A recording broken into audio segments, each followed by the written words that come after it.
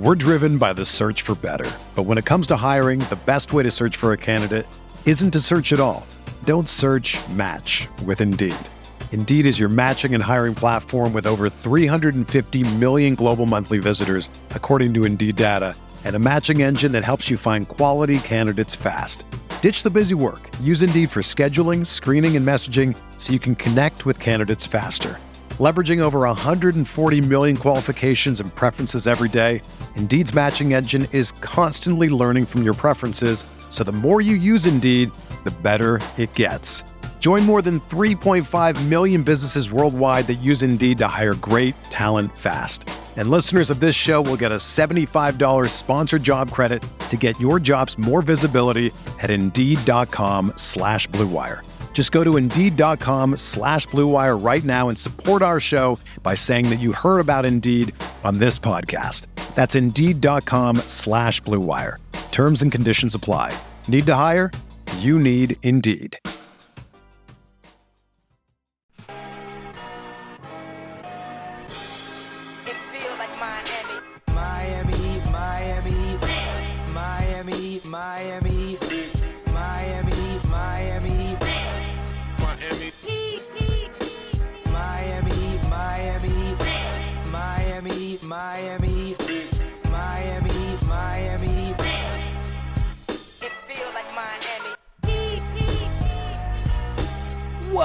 Welcome to the Heat Beat Podcast. I'm your host, Giancarlo Navas, and with me today, Heat Twitter president and host of the Hangover Time postgame show right here on Miami Heat Beat, Alf. We really need an opening video for this. It's so awkward. Just bobbing, dog. We're just vibing. I know, but it's because the worst thing is coming into our headphones in a different. The timing's off. We all look like we're off beat. It's super fucking awkward. That's why I just look away. I just look off screen. That's the next step of this production, dude. We're going high. We've only been doing this for what, like 6, 7, 8 years? We're year 8. This is season 8 of Miami Heat Beat. Oh. This is season 8. On the left of the screen, and if you're a pod audience, this is a nice surprise. Friend of the program, Miami native, culture correspondent on ESPN, Jorge Sedano. Do you start every show going, welcome? Yes. And all that stuff? 8 years strong. Goofy broadcaster stuff? Yeah. Does that happen every time? 8 years strong. My camera and his camera does that several times a show. What the hell was that? It just go. I have a special driver for my Canon, and it just decides to do that once a show. I don't have an answer. I guess it's also you, right? Yeah. Like that's like it's like the perfect. Like Alf seems like his situation is very stable. Yours seems completely unstable, which is kind of the exact dynamic I should expect on this. I mean, that's been the formula for years, George. You know this better than anybody. You've been coming on for years. This is. What were you yelling one time that people have posted on Twitter? I'm interviewing you now, which is funny. Yeah.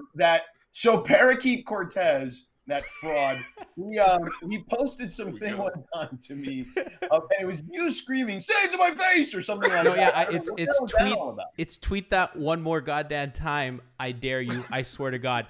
And it's funny because I'm actually talking to Brian Goins, my producer, because he doom tweets during games. And I was just sick and tired of it. And I was just doing a rant and I yelled at him. And Brian keeps sharing it on Twitter, which I find embarrassing. I don't really like when we share those.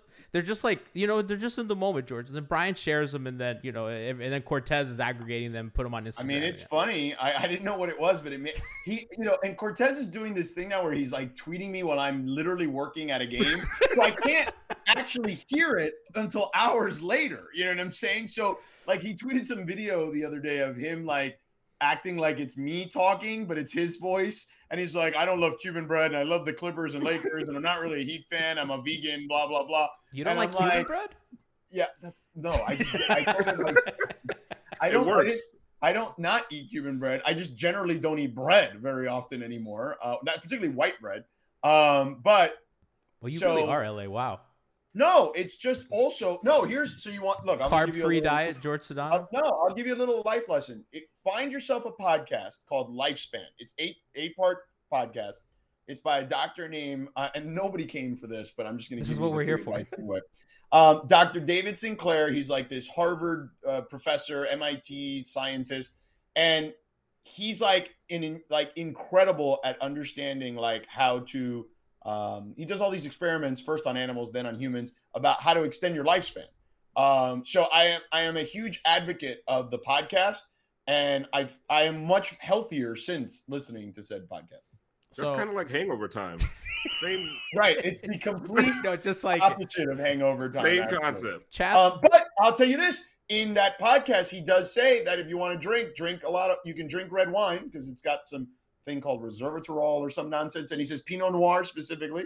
So maybe the next time I join you on a hangover time or whatever your little shindig is called, I'll just be drinking red wine, which I think I did once when I joined What does he say about Crown Royal? Probably not Crown Royal is my guess. Although I get it, really, it was all about the sugar content. Like the higher the sugar content, the worse. So that sounds like a quack to me. Yeah, no, listen. I'm gin and tonic all day. So I have a 100-year-old grandmother who drank Crown Royal to the day she died. Chat's already calling on arrepentido for the Cuban bread she day.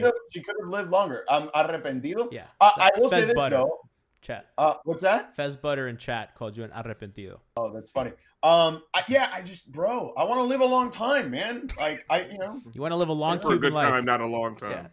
Well, I think you can do both though. Like I think that's possible. Like life is about balance to me. It's why I think the Heat are good because they have a good balance. What a great segue. Oh, what a transition. As Nikias in chat says, professional. Where's the basketball talk? That's what we're here for. Sedano coming off his listen, Nikias, who I love. I know. I've heard how much you love him, George. The second time today I'm saying I love him. Yeah. He knows this. I texted with him today, and he thanked me for the shout out on the Low Post podcast. Mm-hmm. And I said to him, like he said he was doing his best. I said, no, you're doing great, but your best is still to come. Like there's still a long way for that kid.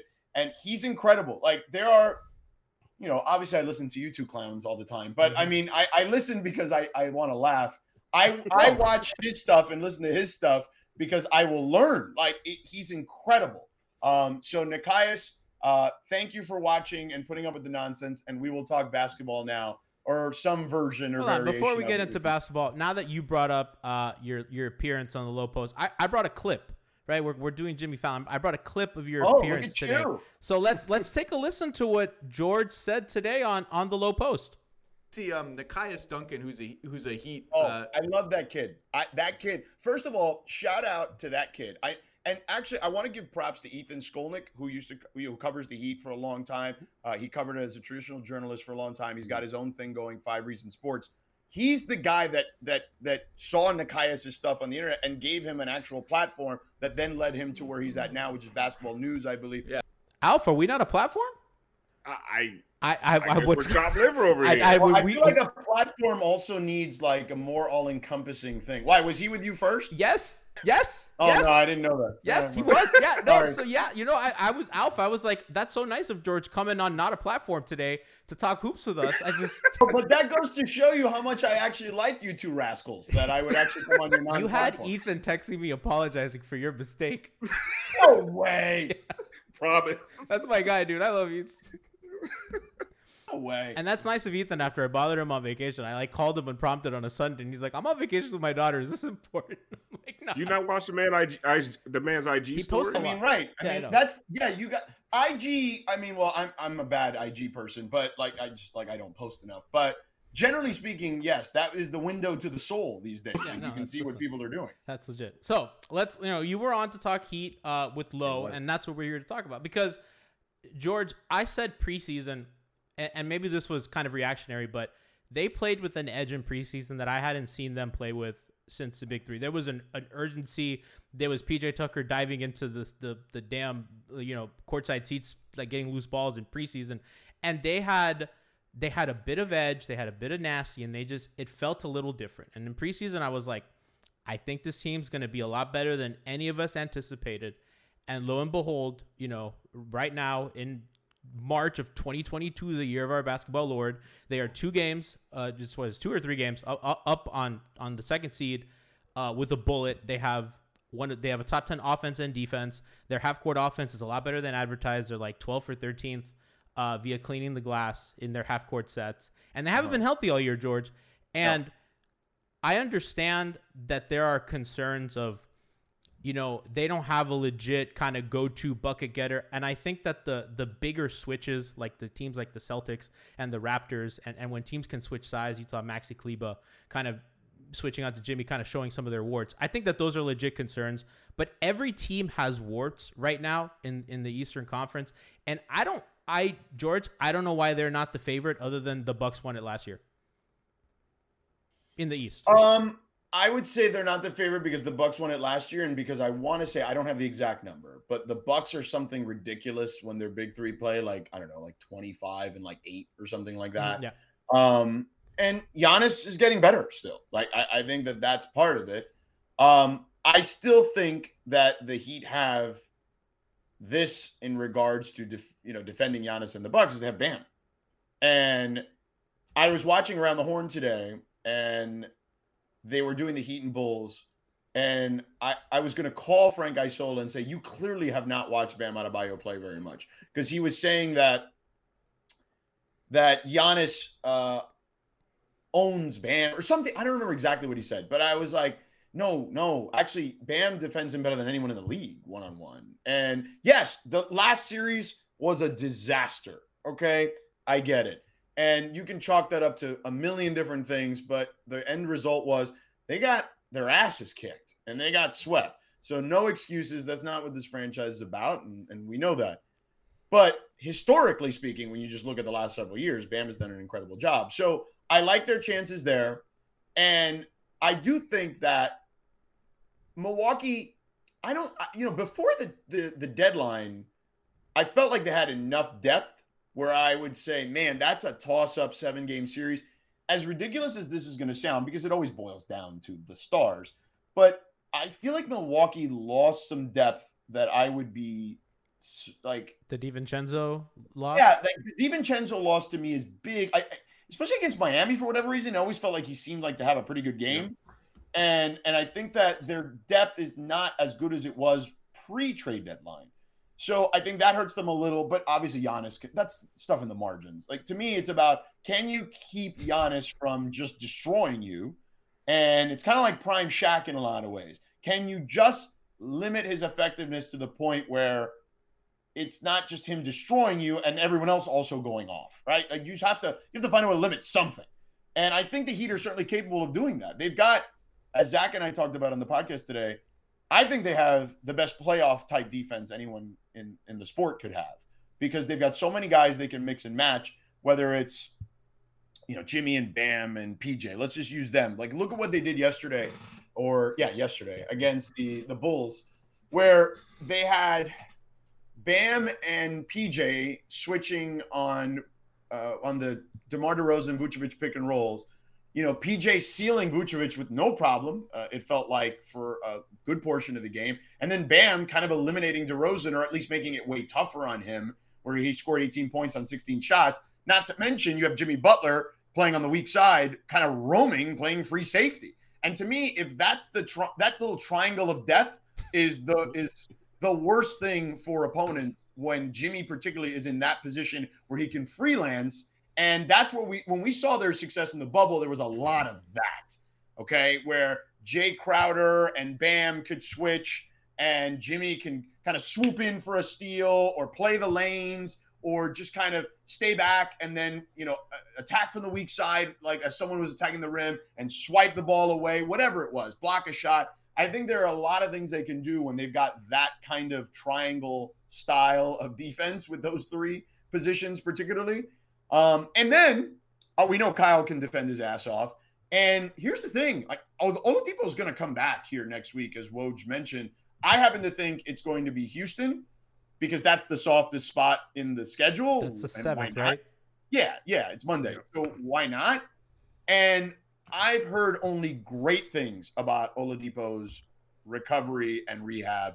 And I mentioned this on Zach's podcast today, is that I've also heard that Markieff Morris could be back sooner rather than later, which is obviously needed. Now, it may take him a while to get back into a little bit of game shape, but that's needed just in case, God forbid, PJ gets into foul trouble. And even here, the last couple of weeks of the season, the last 5 or 6 weeks, you just need another body to spell him, because he's 37 years old. So I just like the way they can mix and match on defense, with, especially if Oladipo is what I hear he's going to be, and they can even substitute any of their shooting out, right? Like, I mean, in theory, you don't want that. You don't want Tyler and Duncan both off the floor, or you want at least one of them on the floor.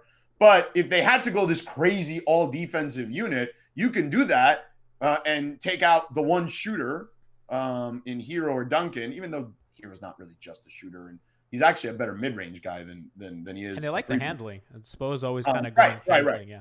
He's their best finisher. I mean, I think that's not even up for debate anymore. Finisher at what? Like at the rim? Closer. Oh, okay, okay. Finisher of games, yes. So, because just he's got the shot profile to hit any shot. It's just a lot to ask of a third-year player. At this, he's 20, whatever, 2 years old, whatever he is.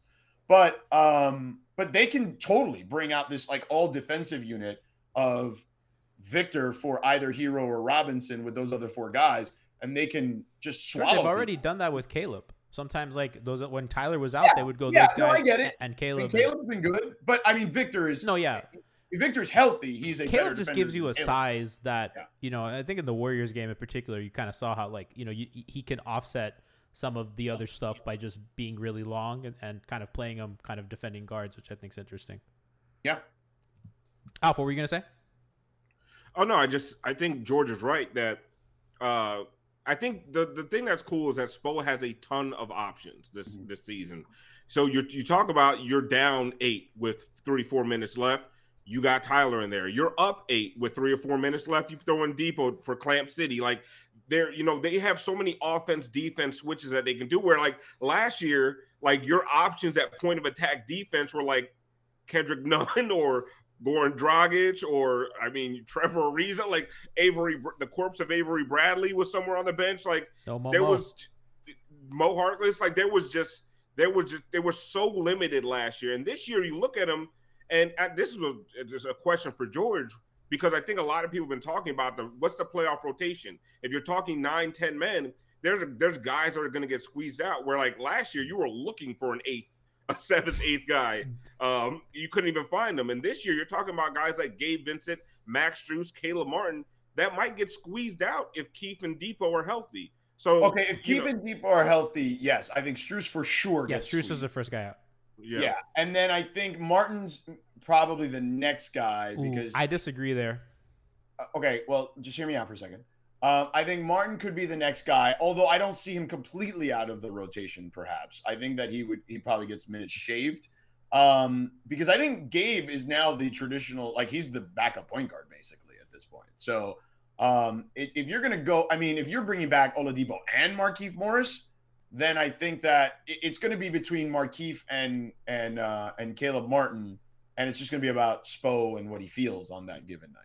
I feel like Markieff might be used like how he used Olynyk in the bubble run. Like some matchups, some match. Like if they play the Nets, I don't really see a lot of Markieff because they're their best stuff is a little smaller. And, sure. And like the Celtics and the Raptors, but like maybe against the Bucks, I can and the Sixers. Oh yeah. There are going to be matchups that you need him for sure. I don't think there's any question. So what do you guys think of like the whole Brook Lopez situation? Oh, I've heard. Again, I'm not reporting any of this. I'm just saying I've heard that there is a remote possibility that he's back for the playoffs. George, when they traded for Ibaka, to me that signaled they weren't sure. I just said remote. No, yeah, that's what I'm saying. They're holding out hope. Yeah. But I think that it's an insurance policy basically. Because that's a guy that bothers the Heat a lot, that bothers Bam a lot. Yeah. And I just without Brook Lopez, without PJ Tucker, I feel better about that matchup against the Bucks than I did last year, especially because if you look over the last 2 years, 5 wins for the Bucks, 4 wins for the Heat, right? So we can talk about the sweep last year. Yes, it was a debacle, it was an embarrassment, and like you said, no excuses, but there are reasons, right? And then the year before, the Heat embarrassed the Bucks, and when I look at that matchup, what Brook did to Bam last year was the biggest, and also Jimmy just not having any legs at all. But what Brook did to Bam last year is the one that really sticks out to me. And without Brook in that matchup, without PJ Tucker, you're relying a lot on Bobby Portis, who has big moments, but he also can disappear for huge stretches. He's not the defender in my mind that PJ Tucker is. And then like you said, the DiVincenzo thing to me is huge. They don't have Bryn Forbes anymore, which we all know he outscored Oh Jimmy. my God, Bryn Forbes had Danny Green vibes from like the Spurs. Oh my No, God, Gary the Neal, worst. George. You have to go. Oh, like, Gary Neal. Yeah, that's a good one. Because Gary Danny's Neal like had so many. yeah. I mean, Danny Green had a historic performance, but yeah, Gary Neal had like that annoying performance. Yes. Yeah, I mean, I'm without. I mean, also just the stuff on the switches, you know, kind of when they close out with the smaller guy Lopez shooting over him really comfortably and easily. So that's. I mean, do you know there's only one team in the NBA that switches more than Miami right now? Boston, right? Yep, it is. Yeah. It is Boston. Yep. Which And you know, bothers the shit out of him. I liked what Scalabrini said on Lowe's Pod talking about the Heat Boston game and how Caleb provided kind of the one time that the defense looked shaky where he was able to take Time Lord off the dribble like pretty consistently over. And that's kind of my thing on kind of Caleb in the rotation, George. He's a bit of a connector for them, and he makes plays above the rim on both ends. They don't have that springy, bursty athleticism. He's like the guy, right? And he's shooting well enough. I don't know if I know that his percentages are good. I don't know if you want him shooting a shit ton of open threes, but he's hitting the open shots he's getting. You know, he's a release valve on the offense. He's really, really good in transition for them. And as a defender, they need those wings, especially I think the East is filled with these teams where you're going to need wings to switch to. I mean, you have Durant and then everything that Boston and Toronto's doing. You're shaking your head. No, I'm saying you're right. Like, okay. right. Like, I'm just thinking, like, the East is going to be a freaking bloodbath, man. Like, there's, it doesn't matter who you're facing. Like, the one seed is not necessarily. I mean, granted, you get the home court, right? But like, that's not like these matchups suck. Easy. Right. You're going to get Toronto or Brooklyn, maybe Atlanta. I guess, you know, Cleveland could fall out, right? And that I don't want to play Cleveland. Huh? I don't want to play Cleveland. I know they've beaten them during the regular season, but no, I know, but like they're going to be a pain in the ass, like 6 No, games. they are, but yeah. that's a 5-game series. Like, stop. Ooh. They're not losing more than one game to Cleveland, sure. especially with George Derek with the Barnes. guts. I'd rather play Brooklyn. I was like, Cleveland scared. Are you out of your goddamn mind? Cleveland scared the fuck out of me. I watched those Cavs game and I was like, oh man, that Jared Allen guy. He scared me, George. He scared me. What are you scared of in a playoff series? They're one really thing is in the regular season when you see them on a back-to-back or you're on like a 5 games and 7 nights, guards, whatever the hell it is. No, I mean, I'm part of that. Kevin Love has never missed a shot against the Heat. Oh, God, I mean, at least in the last 5 years. Listen, that is a 5-game series. That's not Cleveland is not beating anybody. So Chicago, by the way, has to be very careful of who they play in the first round because if Brooklyn, who is I think they're 4.5 out of the 4 seed, it's not that far out. Schedule is brutal, George. Right, but I get it. But if KD comes back on Thursday, like people think for the Heat game, that changes the dynamic in a big way. So, but who should Chicago be looking for in the playoffs? Because I don't see a really good matchup. They need to hope it's Cleveland, like 4 or 5 or something like that. That's probably. Honestly, if you're anybody, you just want Cleveland. Like that's what you want. You don't want. I don't want Toronto in the first round. Like someone's gonna die in that series. Yeah, Nick Nurse. No, I don't want to deal with that. Although the basketball dork in me would love to see Nick Nurse against Spo, but I don't want to see that. I mean, you want Atlanta to sneak in, or Cleveland. I don't want Boston either, for that matter. So Jaylen Brown actually just suffered a leg injury. I know. I saw that. Hopefully he's okay. Yeah. I don't. I mean, George. He walked off on his own power. So yeah, Atlanta's like not a fun team to play either. I mean, like again, that's a series that you. But they're not getting out of the play-in. They're not getting out of the play-in. Well, like, and even if they do, like they're not that good this year. I guess George. My point is that I got killed on Twitter Orlando when Magic. I said Boston. When I said Boston is legit, I got killed. Why? People are like, oh, well, you know, because everyone remembers the first month and a half of the season. Right. Like, have you been watching since the beginning of January? Right. They have the best point differential in the entire Eastern Conference. Right. Like, like that didn't happen by accident, you know? When they were in the 8th or the 9th seed, they had the best point differential in the East. And they've just been climbing. I mean, they're 8-2 in their last 10. Like, they are for real. Now, this Jaylen Brown injury, that's a big deal. Yeah. That's a big deal. But I mean, everybody, if you miss somebody significant, except for the Heat, I guess. You're crazy. The Heat have had 74 minutes with their best lineup out there. That's wild. Zach said the number to me today.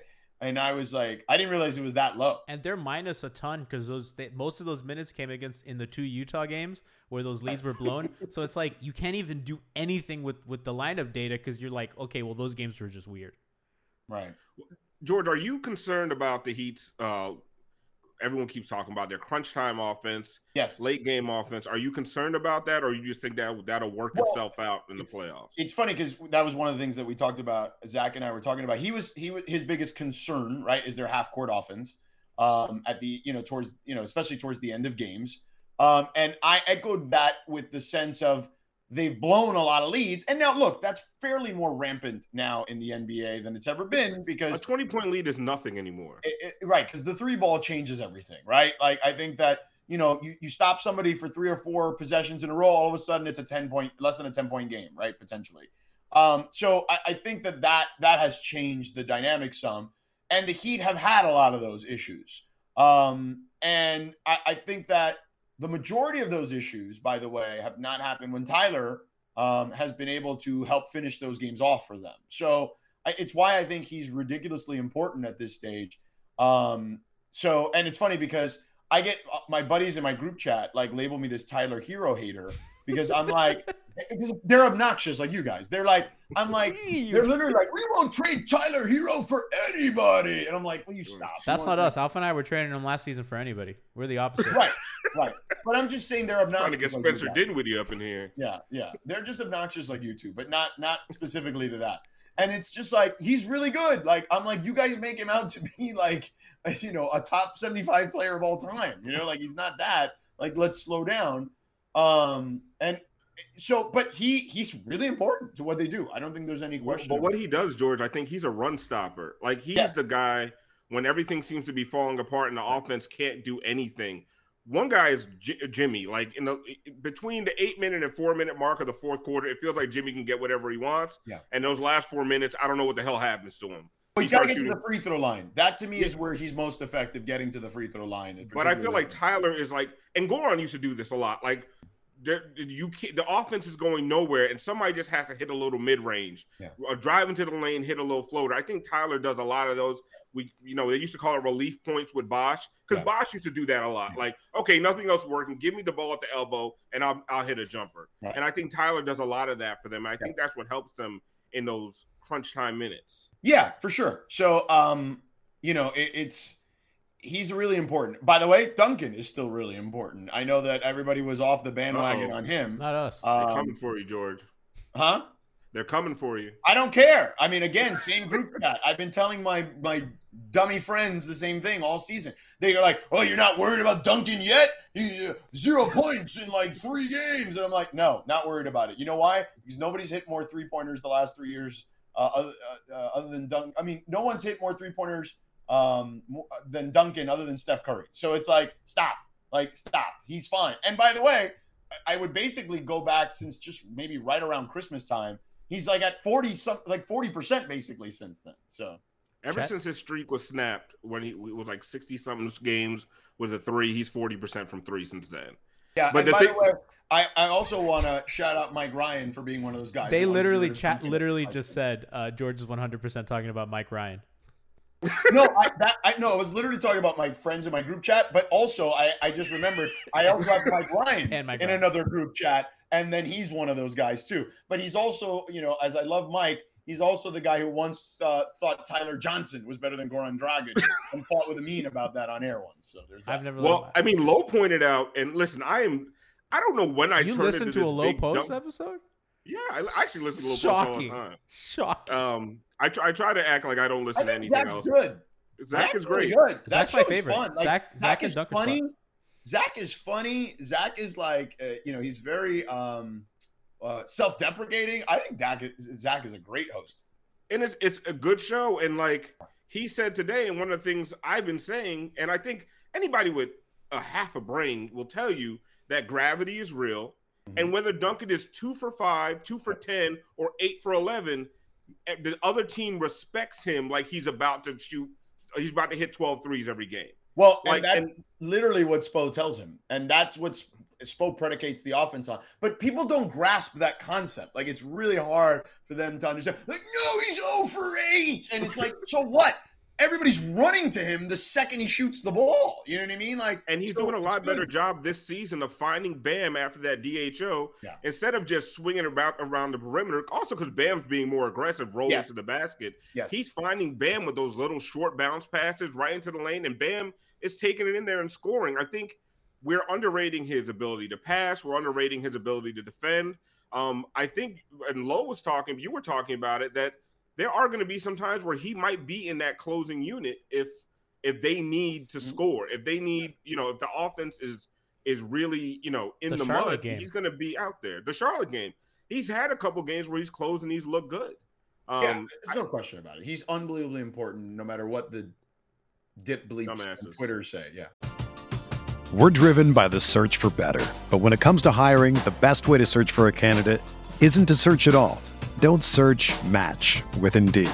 Indeed is your matching and hiring platform with over 350 million global monthly visitors, according to Indeed data, and a matching engine that helps you find quality candidates fast.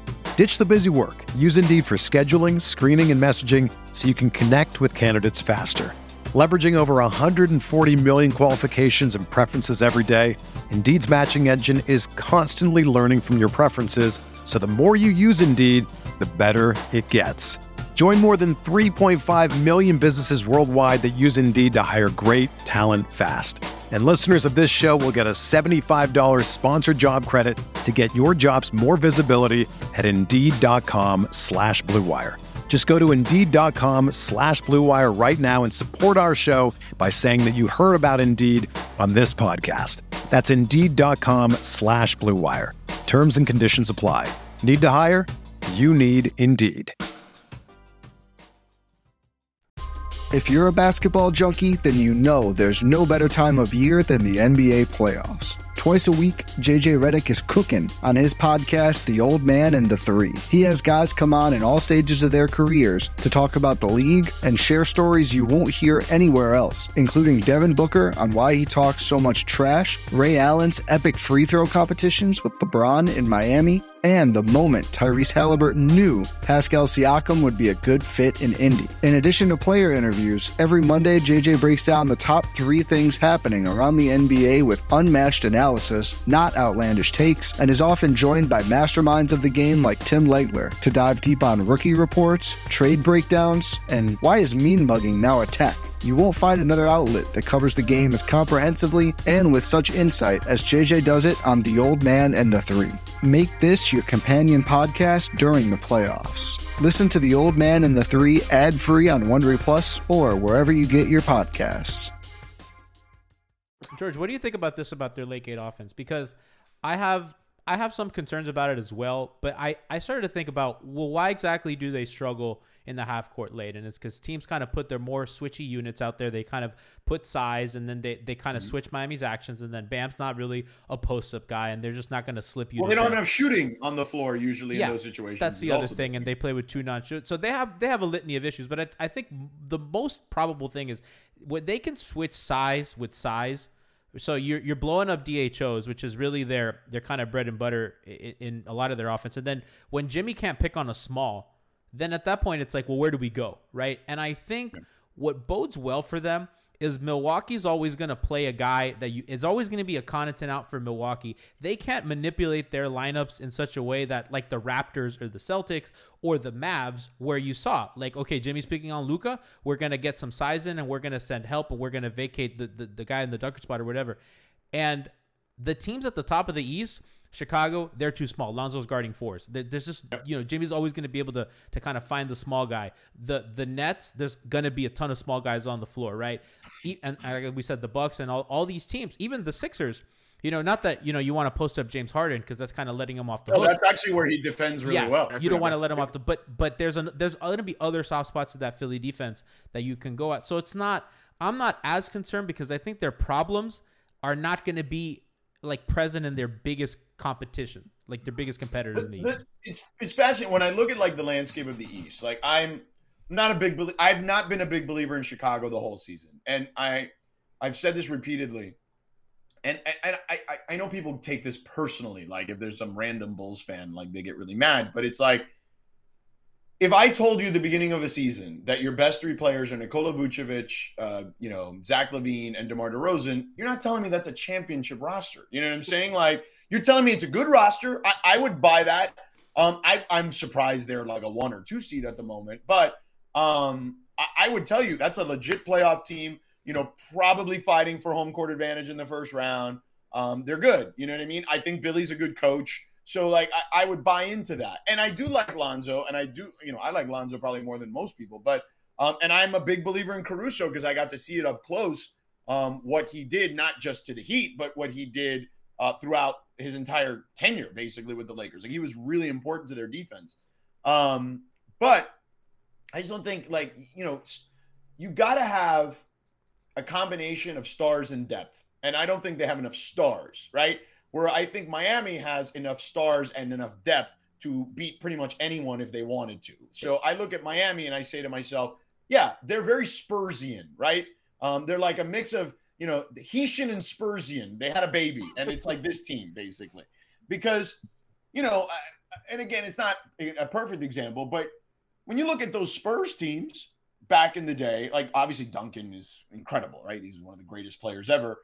And Manu was great, and obviously Tony was great, but they had so many smart, high IQ guys on that roster, even beyond those guys. So you've got kind of not an apples to apples, but you've got a kind of version of that where their system with really good players on top of that, like all-star caliber players, are going to just work you to death, right?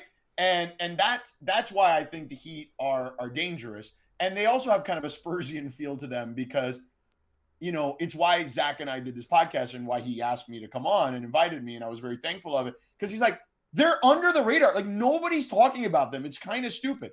Now, it's true. Like, most people don't talk about them. I know Stephen A. Smith on First Take. I actually saw him today because he actually mentioned, he's like, I want you to tell people that I've been saying we're going to South Beach for the conference finals. And I was like, okay, I will absolutely relay that message. So I will do that for you.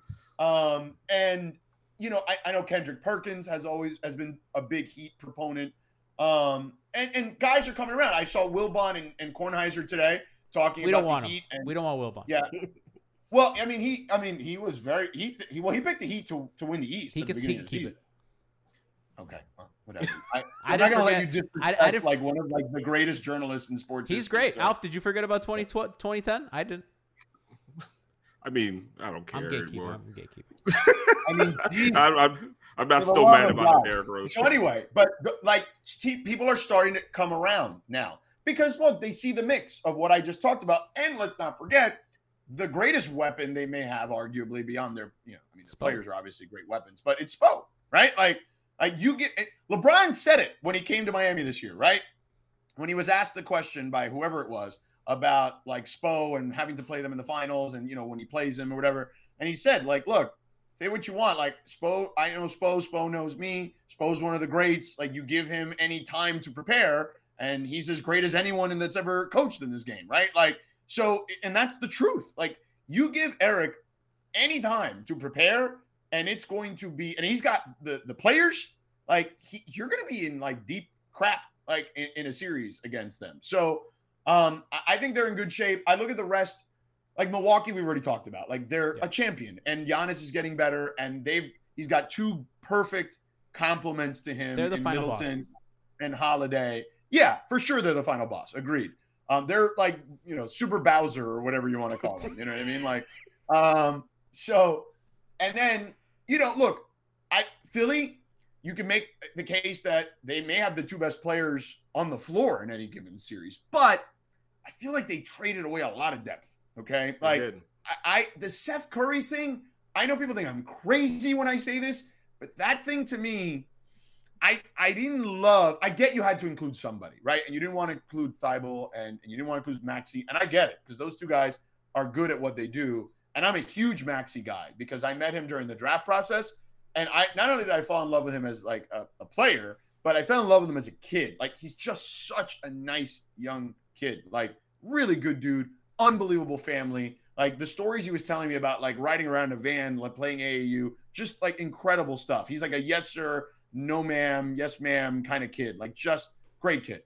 But the depth, not as great as it was. And Thibault can be played off the floor, although he did a really good job against the Knicks, I thought, recently. And if that's the way they're going to use him, it makes more sense. Everybody does a good job against the Knicks. Cutting, spot, right? Like, I think that there's some things there, but their depth, not as good as I would like it to be. Brooklyn is the huge wild card in all of this, right? Look, if they're healthy and they get all three of those guys, I think Ben actually fits better than James does with those two monsters on the wing. I agree, George. I agree with that, and I heard G just with the like. I'm so out on Ben. The best place for Ben to score, be, Johnny. That's what I'm saying. All he has to do is defend, distribute, and in the last 8 minutes of the fourth quarter, he does not have to shoot the ball once. Right, like he might get a putback. Here's the thing with them. Like in Philly, they would occasionally put him in the dunker spot, but it didn't work because it was too clogged. The help's easy. I know, right. Joel occasionally flares out, but that's not where he's going to do his damage, right? Like, so you want him to shoot. But in Brooklyn, he can absolutely play the dunker spot. And you know, and to your point about distributing, he's a really good passer, man. Like one series made us forget who this guy is. Right. And in the two previous seasons, nobody, and I repeat, nobody created more open looks for threes than Ben Simmons did. So now you're talking about this guy he's a top 3 defender in the league. Like, I was at a game where it was them against the Mavericks. And it's funny, I've been to a lot of like strange Philly Mavericks games for work because I was at the one recently where they had the 43-minute delay because the basket got my God, I remember that. Yeah, it was ridiculous. But I remember him playing against the Mavericks, and I have never seen anyone give Luka more trouble than he did. And he knew it. Like, he was looking right at him, and he was just like, that's what he said to him, And Luka was just like, whatever, like just kind of walked away or whatever. And like he is a legit top 3 defender in this sport. And again, he's got those 2 monsters. Now, getting to the monsters, the biggest predictor of future injury is past injury. And that to me is what would be scary when it comes to Brooklyn. It's why it's just so fragile. The whole thing is so fragile. It has the highest ceiling of anyone, but also the worst floor. I mean, look at them. They've been in a free fall for the last 6 weeks? Well, that's without Durant. Injury. Yeah. Right. Well, that's what I'm saying. Yeah. Right.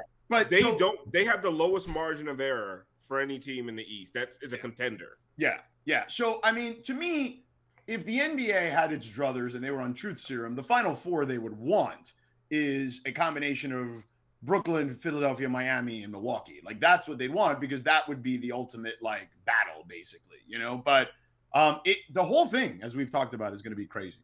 So I like the Philly match. I like the Brooklyn matchup for Miami because it simplifies their switching stuff, right? And they can put like those big like lengthy guys, and you can kind of do what you can against Durant. The Philly matchup, I feel pretty good about.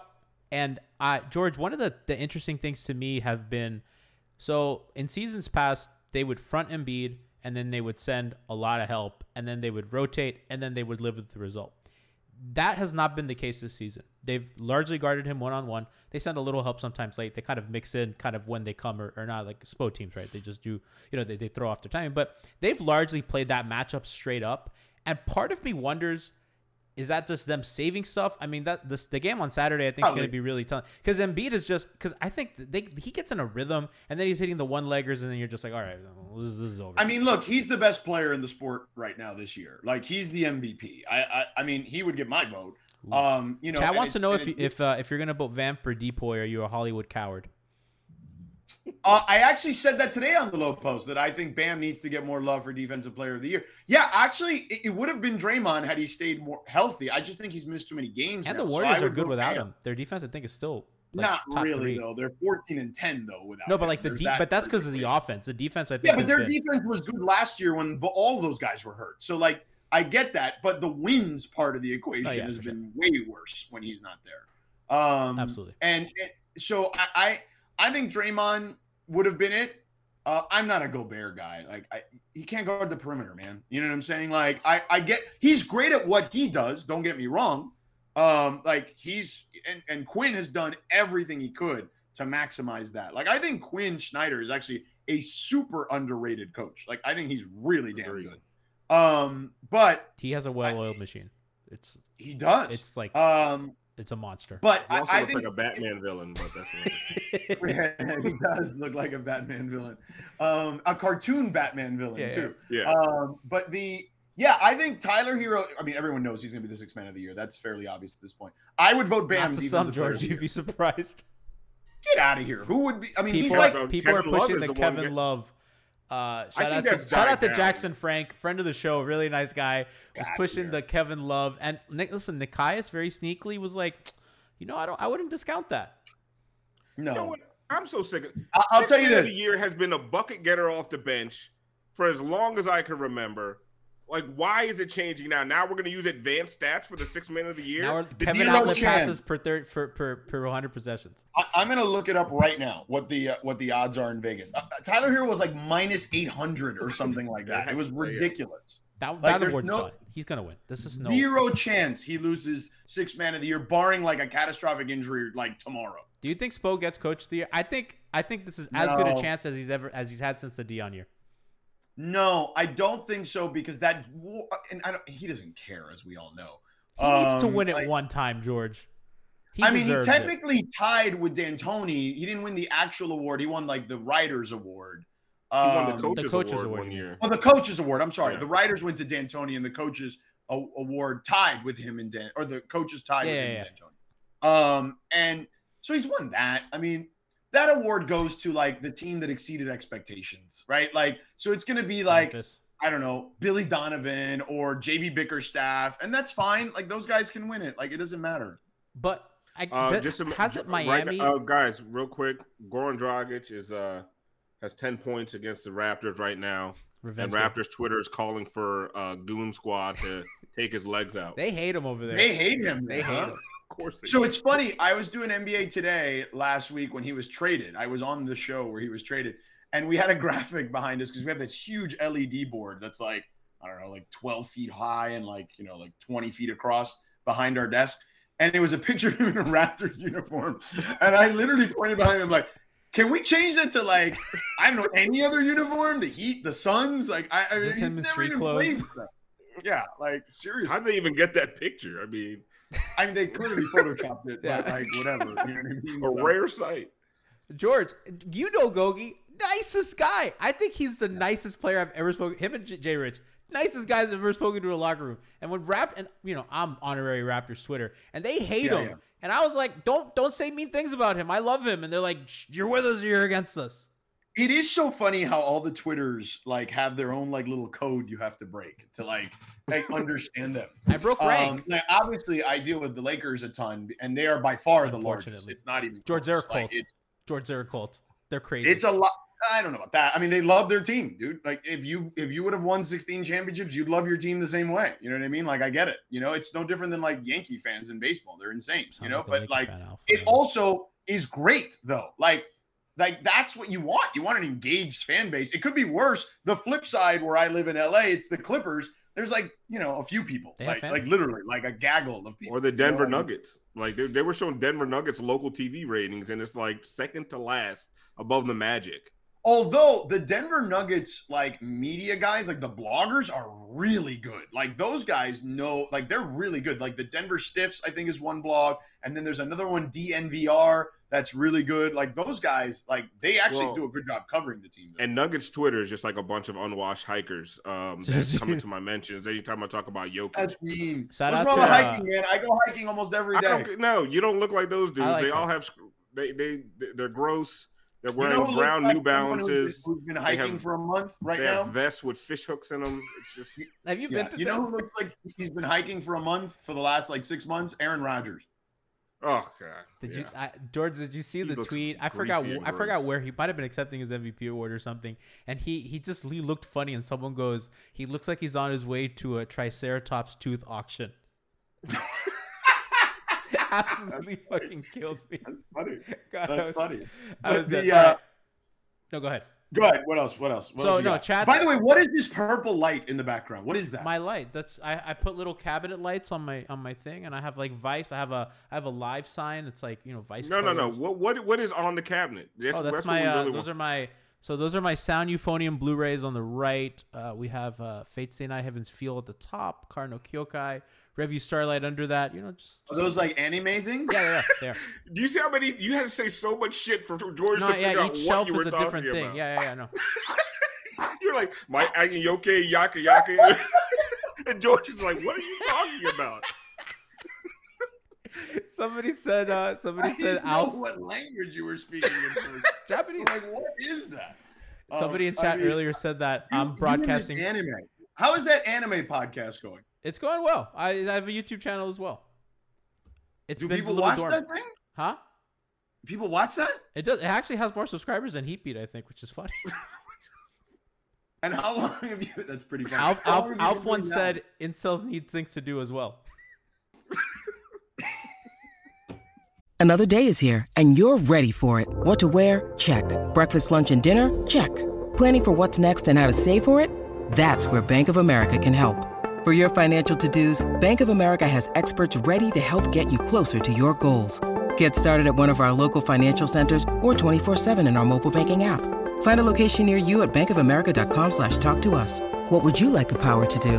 Mobile banking requires downloading the app and is only available for select devices. Message and data rates may apply. Bank of America NA, member FDIC. When you need mealtime inspiration, it's worth shopping Kroger, where you'll find over 30,000 mouth-watering choices that excite your inner foodie. And no matter what tasty choice you make, you'll enjoy our everyday low prices, plus extra ways to save, like digital coupons worth over $600 each week. You can also save up to $1 off per gallon at the pump with fuel points. More savings and more inspiring flavors make shopping Kroger worth it every time. Kroger, fresh for everyone. Fuel restrictions apply. They don't like basketball. So like when you didn't you have like a separate Twitter for anime or no? I do have a separate Twitter for anime, yeah. Yeah. I do because Thank I got God bullied off of it. Because I would just Thank God I don't follow that one. I mean, that one's the regular one is enough. They hate my takes over there too. Like they think that my takes are awful. They just say just stick to sports. I swear. And we tell them to stick to anime. Stick to anime. Earlier, somebody in chat said that you guys have sports memorabilia in your background, and I'm broadcasting from a Hello Kitty museum. Yeah. Is that an Emmy? You are. I have an Emmy. Yes, right. Yeah, there. you have. I have Blu-rays. Oh, nice. So we're clearly not the same. Chat also wanted me to ask you, why did you steal Yurt 7's number? Nakaya said that we actually he stole it from me. He stole it from me. I gave him 77. So the story on that is in 2013 when I got the job at ESPN. The Heat, Pat and Mickey and the whole, Spo and Tim and everybody there, they sent me as a gift. They sent that to me, and there's an inscription at the bottom that says, "Always a member. Congratulations, good luck at ESPN. Once a member of the Heat family, always a member of the Heat family." And it was very nice. And they sent a nice note. It was very nice. So I have it. So yes, 77 was the year I was born. So I found it hilarious when Yurtsevin had the number, and what are the odds? I always tell people I gave him that number. He paid me off so he can use it. At least the jerseys of the Heat, because I see Lakers pictures back there. Well, you talking to? Oh well, there's pictures. Look, hold on, I'm trying to point the right way. Is it this way? Hold on. Let me see. What's above the Laker picture? Up here, up here's Dwayne. 77 is also when Yurt 7 was born as well. Me and Dwayne doing a sit down right there. Oh, okay. If I go, hold on, this way. Is it this way? No, this way. There's me and Dwayne somewhere else, right there. Yeah, right there, above next to the lamp. That's me and Dwayne at his last game at Staples. There's Giannis right there. There's AD. They're just the LeBron and AD just happen to be lower. And the yellow just sticks out. Yeah, the yellow, the purple and yellow, purple and gold, as they call it, tends to stick out. But yeah, but there's Dwayne there twice in very close proximity. Chat says you built a shrine of yourself. Actually, I did. So it's so funny. I am not a picture person at all. It's why I suck at Instagram. But my wife's like, so when I do these games, the league sends me these pictures, right? Like, and they, because they'll take pictures of when I'm interviewing people, right, and post them on their own social media. And my wife's like, you have all these pictures. Like, this room is like super bleh. Like, it's just like there's nothing on it. It's just an end. And I was like, she's like, look, there's these things, these mix tiles. Why don't you buy that? It's super easy. You send them the pictures, they'll ship it back. So that's what I decided to do. Because she's like, you do something cool for a living. You may or may not do it forever. So you might as well chronicle a cool part of your life. And I was like, hey, you know what? That's a good idea. What the hell? Why Alpha, not? let's do the same with you.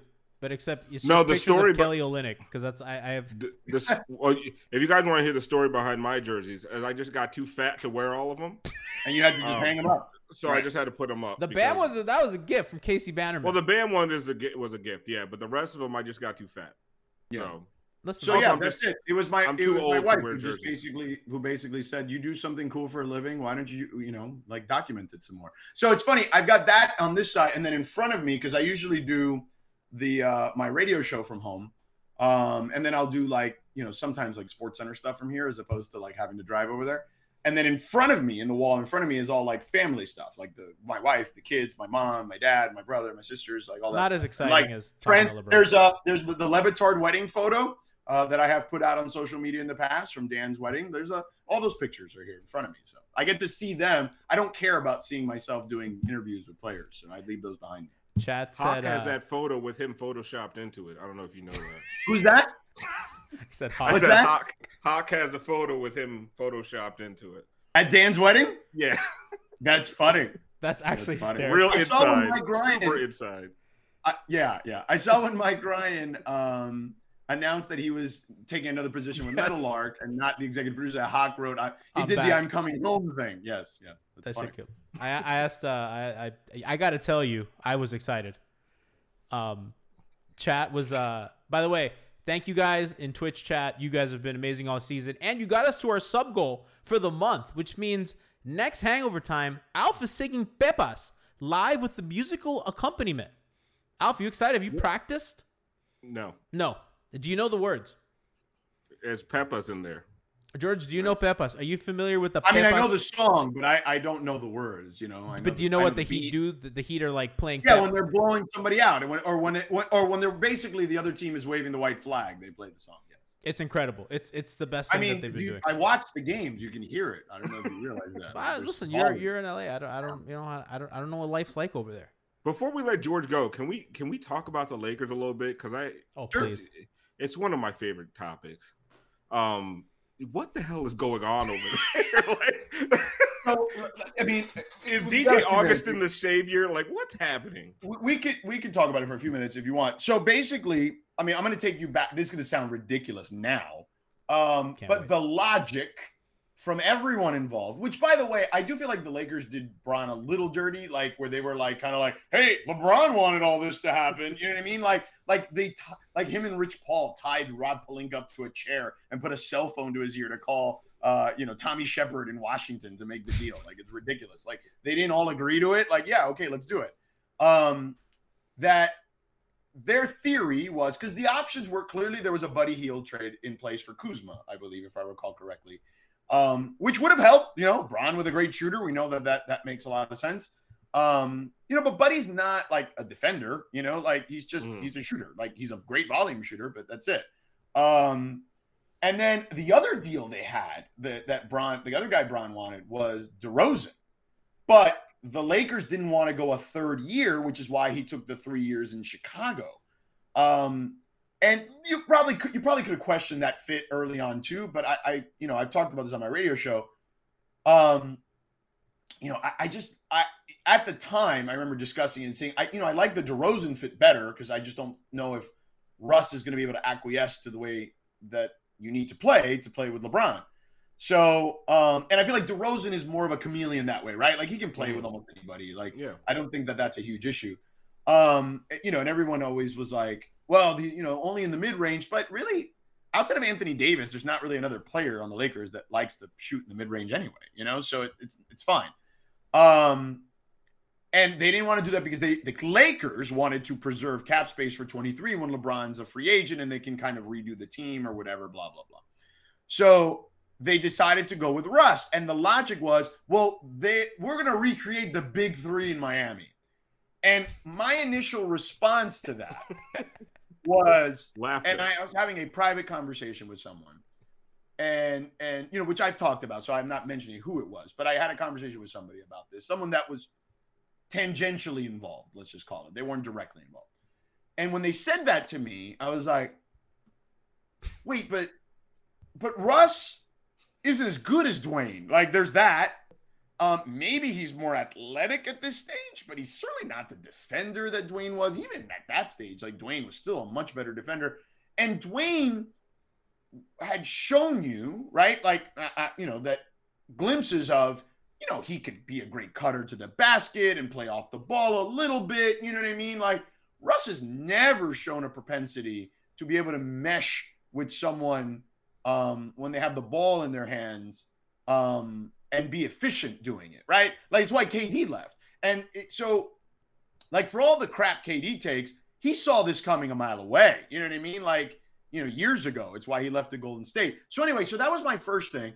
And then they were, the notion was, well, Anthony Davis is like a better version of Chris Bosh. And I'm like, right, but Anthony Davis isn't available as much as Chris Bosh was available back then. Like, that's not a small thing either. But yes, I mean, clearly he's a more talented basketball player. He's a freak of nature athletically. And I did say, but he's not the shooter that Chris was either. Like, Chris was a money shooter, particularly in the mid-range. Whereas Anthony has struggled in the mid-range and he's been streaky on threes or whatever. Only in the bubble. I mean, the bubble was right, ridiculous. Which was the perfect scenario for him, right? Like, just he could only focus on basketball and it was good and it worked out. So I had my issues with it, but I got sold on it, right? Like, well, I guess, whatever. And my theory on it was this. LeBron could play with anybody, like, outside of Isaiah Thomas. You know what I mean? Like that, other than that ridiculous experiment after Kyrie got traded with Isaiah Thomas, where they shipped him out, a month or two later or whatever it was. I remember, like, do you remember, like, LeBron hit like a game winner in Cleveland when Isaiah Thomas was there? Do you remember this? And, like, he went and jumped in the arms of everyone, particularly Jetty Osman, and, like, ran right past Isaiah Thomas. And I was like, oh, he's getting traded for sure. Yeah. Like, that is, like, so obvious. So I thought, yeah, like, Russ can make it work. Like, Russ is older now. He's got to get it. But no, it didn't work. He didn't get it. And it's been the worst possible fit. I never thought I would say to myself that a star player, at least coming into it, he's not a star anymore now, obviously, but a star player, a top 75 player of all time, could not play with LeBron James. I would, no way in my wildest dream. Worst case scenario, like, every basketball nerd, when we kind of put up our glasses and we say everything wrong with spacing and how all the but Johnny, it's been that.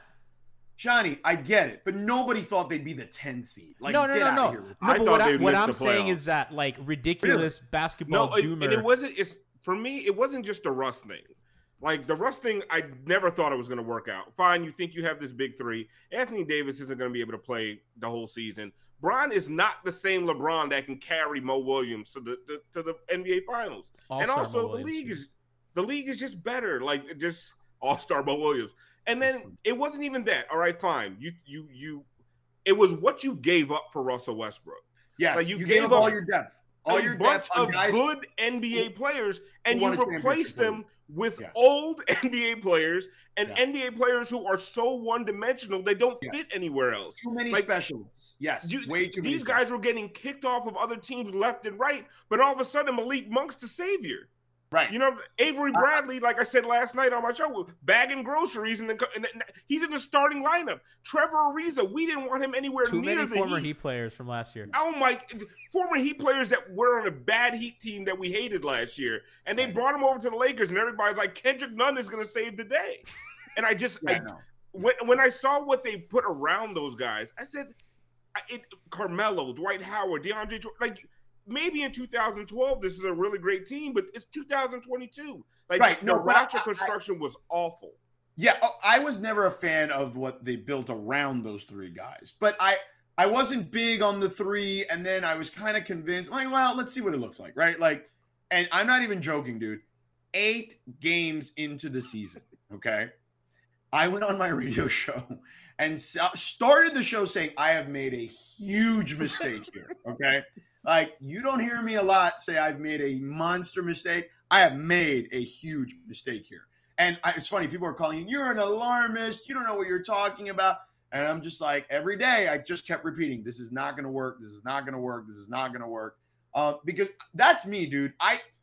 For better or worse, right? Like, I'm generally someone that I'm not a hot take artist, but I can have a strong opinion about it. I didn't have a super strong opinion about it, but I felt like, yeah, look, individually, those three guys are still good. I didn't think Russ's drop would be this precipitous. I didn't think it would be that. So that's where I really erred. And yeah, I mean, LeBron is 37 years old. He needs help now. You know what I mean? Like, let's be real. They've also had no improvement out of THT. Like, he hasn't. I think that was the other part of it. Yeah, there's been, if anything, a little bit of a regression, I feel like, this season. And he's someone that I think can be a good player in this league. So he's got tools. So the Kobe comparisons were overblown, though. Kobe to who? You don't remember the THT Anthony Davis Kobe Shaq comparison? No, I never heard anybody say that. Lakers Twitter was out there. They also say Kendrick Nunn's nobody a good that I defender. interact with ever said that. No. But I think he's going to be a good player. I just think here's what I mean. If I were, he's not in a position to ask for a trade.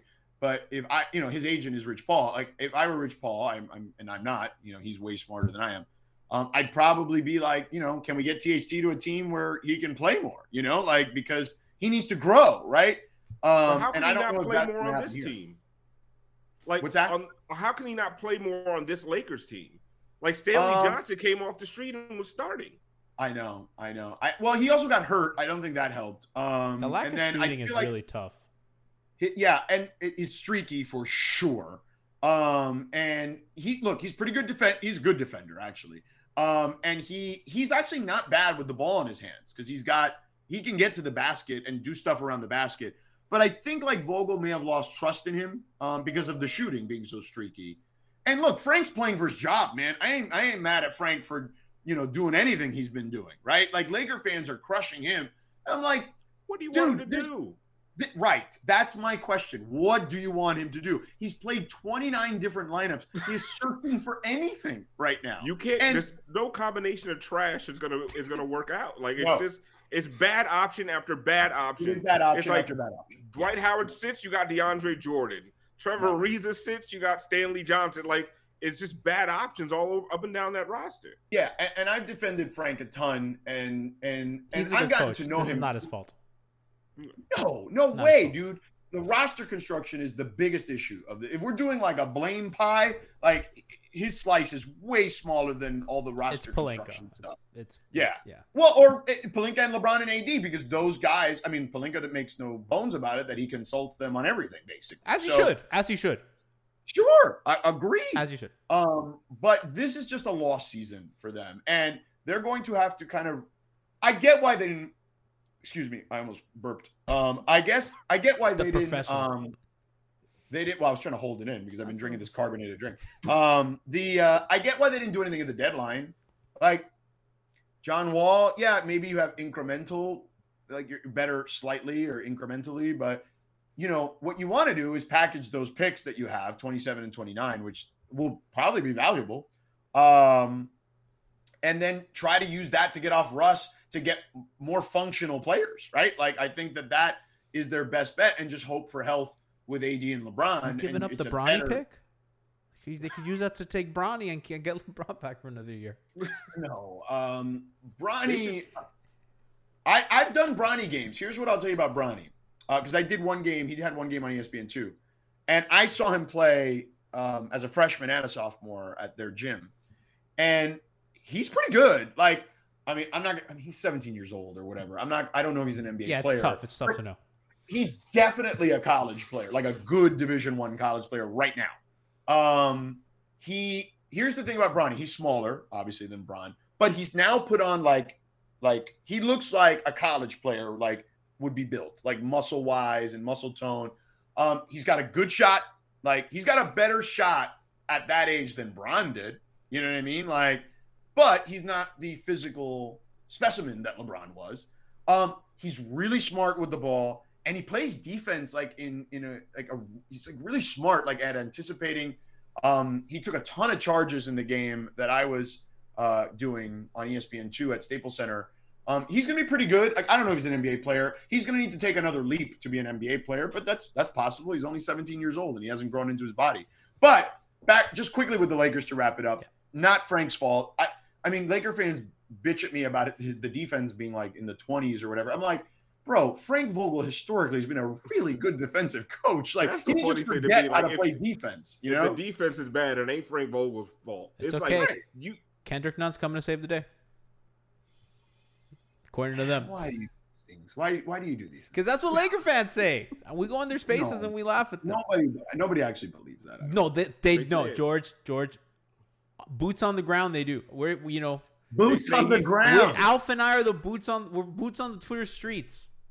They say their best. The thing they say is that he is a really, really good defender. Yeah. And that's the funny shit. Nobody knows that. I mean, anyone that says that you've never watched him play. Like, he's one of the worst defenders I've ever seen. He was not a good. Well, he's not big enough to be a good defender or like agile enough. He just dies. Nobody dies on a screen like that motherfucker. He is the mosquito of the NBA. Like, just dying on screens left and fucking right. Like, he doesn't even try to get around the screen. Yeah, we'll soon. He just hits. He's a streaky scorer. Like, he's a decent bench player. Like, I don't want to trash him. Like, he's a decent bench option. He'll be fine somewhere else. He's not saving them. All right, George. To close out the show, what are your thoughts on the sanctions on Ukraine? Do you think? I'm just kidding. George, thank you so much. Thank you so much for coming on. Do you have anything you want to plug on the way out? Oh, yes, I do actually. I rarely do, but I am. I'm like super excited because Saturday I'm calling my first ever regular season NBA game on radio for ESPN Radio with Tim Legler. I'm doing Warriors-Lakers, which is the ABC game that Mike Breen and that group usually call. But I want to do play-by-play. I started doing college football this year, and clearly I wanted to do the NBA. So they've given me a slate of games here to end the regular season, and the first one is then. And I get to work with Legs, which is pretty awesome, right? Like, he's amazing. Nobody teaches the game, I think, better than him at my place. So I'm super stoked to work with him. And so if you're, near a radio or like Sirius, and you can listen on ESPN Radio or in your local market or here in Miami. I don't think there's an ESPN affiliate in Miami, but you can listen on the app, on the ESPN app too. And you can put it on your Bluetooth in your car or listen at home through your smart speaker or whatever. But if you watch the game, you can have the sound on. You probably have to pause it though to sync it up because the stream is behind of like a minute or two.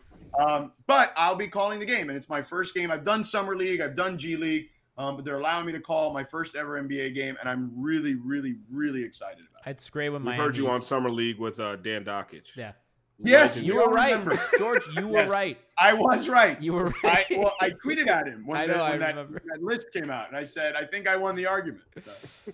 Shout out to George. Shout out to everybody. Listen, I love when Miami's on the broad. Like when Mark Jones is talking about 8th Street and the old Miami Arena, I'm like, man, these are my people. Yo, Mark Jones and I love that. We always laugh. Like, we'll do games together, or I'll see him the next time, and it's not a Miami game, like, or whatever. But and we just will howl about things he says. He actually, what was this thing he said a couple of weeks ago?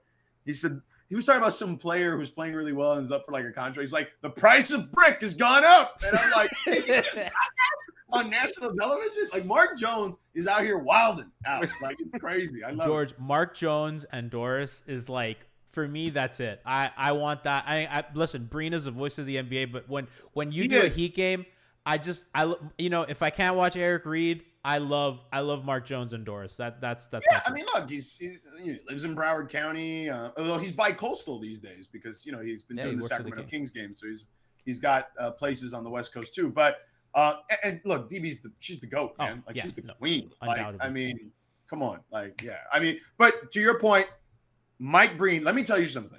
Look, I work with a lot of nice people on those games. I actually feel like it's like a cool little family working on those games. But like Mike Breen, when you want to talk about salt of the earth type people, okay, like just an incredible human being. Like this dude, I'll never forget it. Like my first game was with him. It was him and Van Gundy, not Mark. Mark wasn't doing the game. And I knew him because he used to come on my radio show in Miami when LeBron was there a ton. And he was just like, hey, man, excited to work with you. And I'm like, you're excited to work with me? Like, are we serious here? And like, he's like, if we were working with like an old school producer back that day. And he's like, such and such is a little old school. So sometimes he may not go to the reporter as often as maybe we would want. So it's like, if he gives you any stuff, just text me and I'll work it in. I'll work you in too. And I was like, are we serious here? Like, this is incredible. Like, just such a nice dude. I'll give you another quick example. He looks it. I did a game with him the night before Le Batard's wedding. It was Golden State, Boston. And this was the year Steph was out and Clay was out. It was just Draymond. And I'm sitting there courtside, and it was like the third quarter, and Draymond is getting subbed out. And it's a tight game with him and with the Boston Celtics and the Warriors at Chase Center. And Steve Kerr like grabs Draymond, is like embracing him and like talking to him. And he like patted him on the back, and he's like kind of giving him like a pep talk or something, whatever it was. And I noticed it, right? So at the end of the third quarter, I was supposed to interview Kerr. And before we went on, because we taped those things, spoiler alert. And in the so you're not on the court while they start playing the third quarter? No, we're not. Yes, clearly. I mean, if you're smart, you figured that out. But but yes, we tape them as soon as we go to break. And so I asked Kerr before we taped. I said, "Hey, I saw you talking to Draymond. Do you mind if I ask you what that's all about?" He said, "Yeah, sure, no problem." And then I asked him, and he just told me, "Look, I just want to tell him it's been a tough season already." And this is like November. And he's like, and I just want to tell him how much I appreciate his leadership and love him, et cetera, et cetera, et cetera. And it was like look, I do a lot of those interviews. I feel like I try my best to get like a real answer out of these guys. And it's hard because a lot of times some guys won't give it to you. Right? It's not that the reporters don't try. It's just that they're not willing participants all the time. Although the coaches I generally work with do a pretty good job for me. And Kerr gave me this great answer, right? And I get back to my position, and I have a text from Mike Breen, because he can clearly see and watch while we're taping it. And it says, "George, you are so good at this. Great job." He's so nice. He's the nicest person ever, man. So Jonesy's my guy, Dora's my guy. But Mike Breen is the voice of the NBA. No question. Mike Breen's the voice, and it's really nice that he does all the finals and all that good stuff. He's like, yes. So if you, not only is he great at his job, and bang is one of the greatest calls ever. Just know that while you're watching one of the greatest call the sport, that he's also a terrific human being. Knick fans don't deserve him.